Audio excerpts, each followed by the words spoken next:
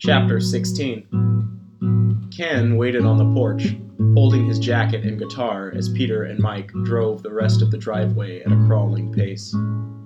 Mike pleaded for Peter to turn the car around and just take him home, but Peter wouldn't hear of it. He wanted to know Ken, even if there was not much to know, but mainly he wanted to know more about Becky. Ken waved again as he walked out into their headlights and over to the driver's side door. Peter rolled down his window and looked up at him. The moonlight revealed Ken's age, and the lines of his face wrinkled as he smiled. "Thanks for stopping," he said. "Come check the place out, it's pretty sweet." He nodded through the window at Mike. "Hey Mike, have you ever been here before? Back when I was your age, I had parties here all the time. My folks were gone a lot, so it was kind of a free-for-all. I always wondered if it stayed that way after I left. I figured all the young guys I knew would just keep coming here without me. Is that true?" Mike took a stiff drag of his cigarette and flicked ash out his window, eyeing the big house without interest. "Not that I've ever heard of," he said in a cloud of smoke. "I've never seen this place before in my life. Didn't know it existed until now. Looks fucking dead to me." Ken took the insult in a hidden swallow and smiled once more. "Huh, yeah," he said, with an embarrassed laugh. "I guess that had been a while back anyways. All those kids I knew are all gone by now. Everybody except for Becky, I guess." He looked at the ground and kicked the dirt. "That's why we turned off," Peter said. "We thought Becky might be here." Ken sighed very strangely, like it were an empty noise only meant to fill silence. "No, I don't believe she's here," he said. "She's not too friendly these days. I doubt she would have turned off and come up the drive the way you two did. She probably would have kept on going. Just like we should have done," Mike said quietly to himself. All the trees looked scary. They reminded Mike of just how far out in the country they were, miles from his house and most other houses. Out here at night, the woods felt way too quiet, occasionally ticking with an inhuman rustle. He didn't like it at all. Ken crouched by the side of the car and spoke through the window. "I got beers if you guys want to come inside."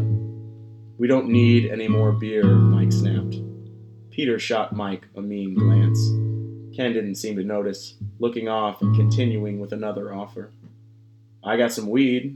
There might be something to eat in there too. I haven't checked in a few days. I know I got wine. I put some in the fridge before I left today." Ken sounded a little desperate, like he was afraid of the woods as well.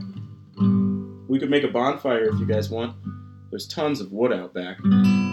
Peter looked at Mike. Mike was shaking his head. Peter felt bad for driving them up to the house.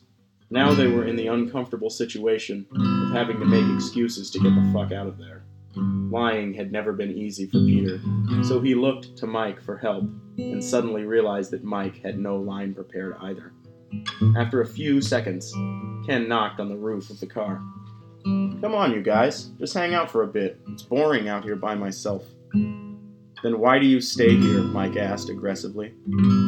Ken sighed, finally insulted enough. He sat his guitar against the car and folded his arms, looking past Peter and coldly into Mike's eyes. But then he just kept staring and didn't reply at all. It looked as if he were searching for the answer within himself and couldn't find it. Peter didn't like the position he was in, so he pulled his keys out of the ignition, opened his door and got out, pushing past Ken and up toward the house. "Wine it is," Peter said with a hand in the air. "Sounds good, Ken. Let's get a fire going. I'm suddenly in the mood for a drink." "God damn it," Mike huffed, getting out of the car and following him. Ken picked up his guitar and ran to catch up. "You guys want to listen to some Fish?" he asked. "No," Peter said, lighting a cigarette. "No," Mike agreed, lighting his own. They reached the porch, and Ken opened the front door, ushering them inside a darkened entryway that spilled into an elaborate room with spiral staircases, like some mansion in a scary movie, all painted in shadows and moonlight. Ken flipped a switch on the wall, and a crystal chandelier sparked to life some 40 feet above their heads. It was a ballroom with marble pillars lining the walls and fantastical, exotic paintings strung up haphazardly. A few hung crooked. Others were half covered in white tarps. A thick layer of dust covered the floor like sand. After only a quick glance, Mike and Peter silently agreed there was not a single place to sit. Like the fossilized carcass of some prehistoric beast, the house was in the process of being gutted for its worth. It was being taken down and taken apart, sold off for what could be rendered, and once expunged of its last traces of use, it'd be left out in these woods to decay and sink back into the earth, perhaps with Ken inside, playing his out-of-tune guitar and drinking his expired wine. Ken took a seat on the floor and began rolling a joint. Peter looked at the spot on the floor where Ken went about his work. There, beside his crossed legs, were a few empty bottles, a lighter, and a pile of blankets. There was a handheld CD player with headphones, a pizza box, and several guitar picks all lying next to this in the inch-deep dust. Other than that, there was just his jean jacket, folded neatly in a cleared-off spot. Peter looked around at the few other things in the giant room. They were all wrapped in plastic and marked for removal. This tiny little spot on the ground was all Ken had used since coming back.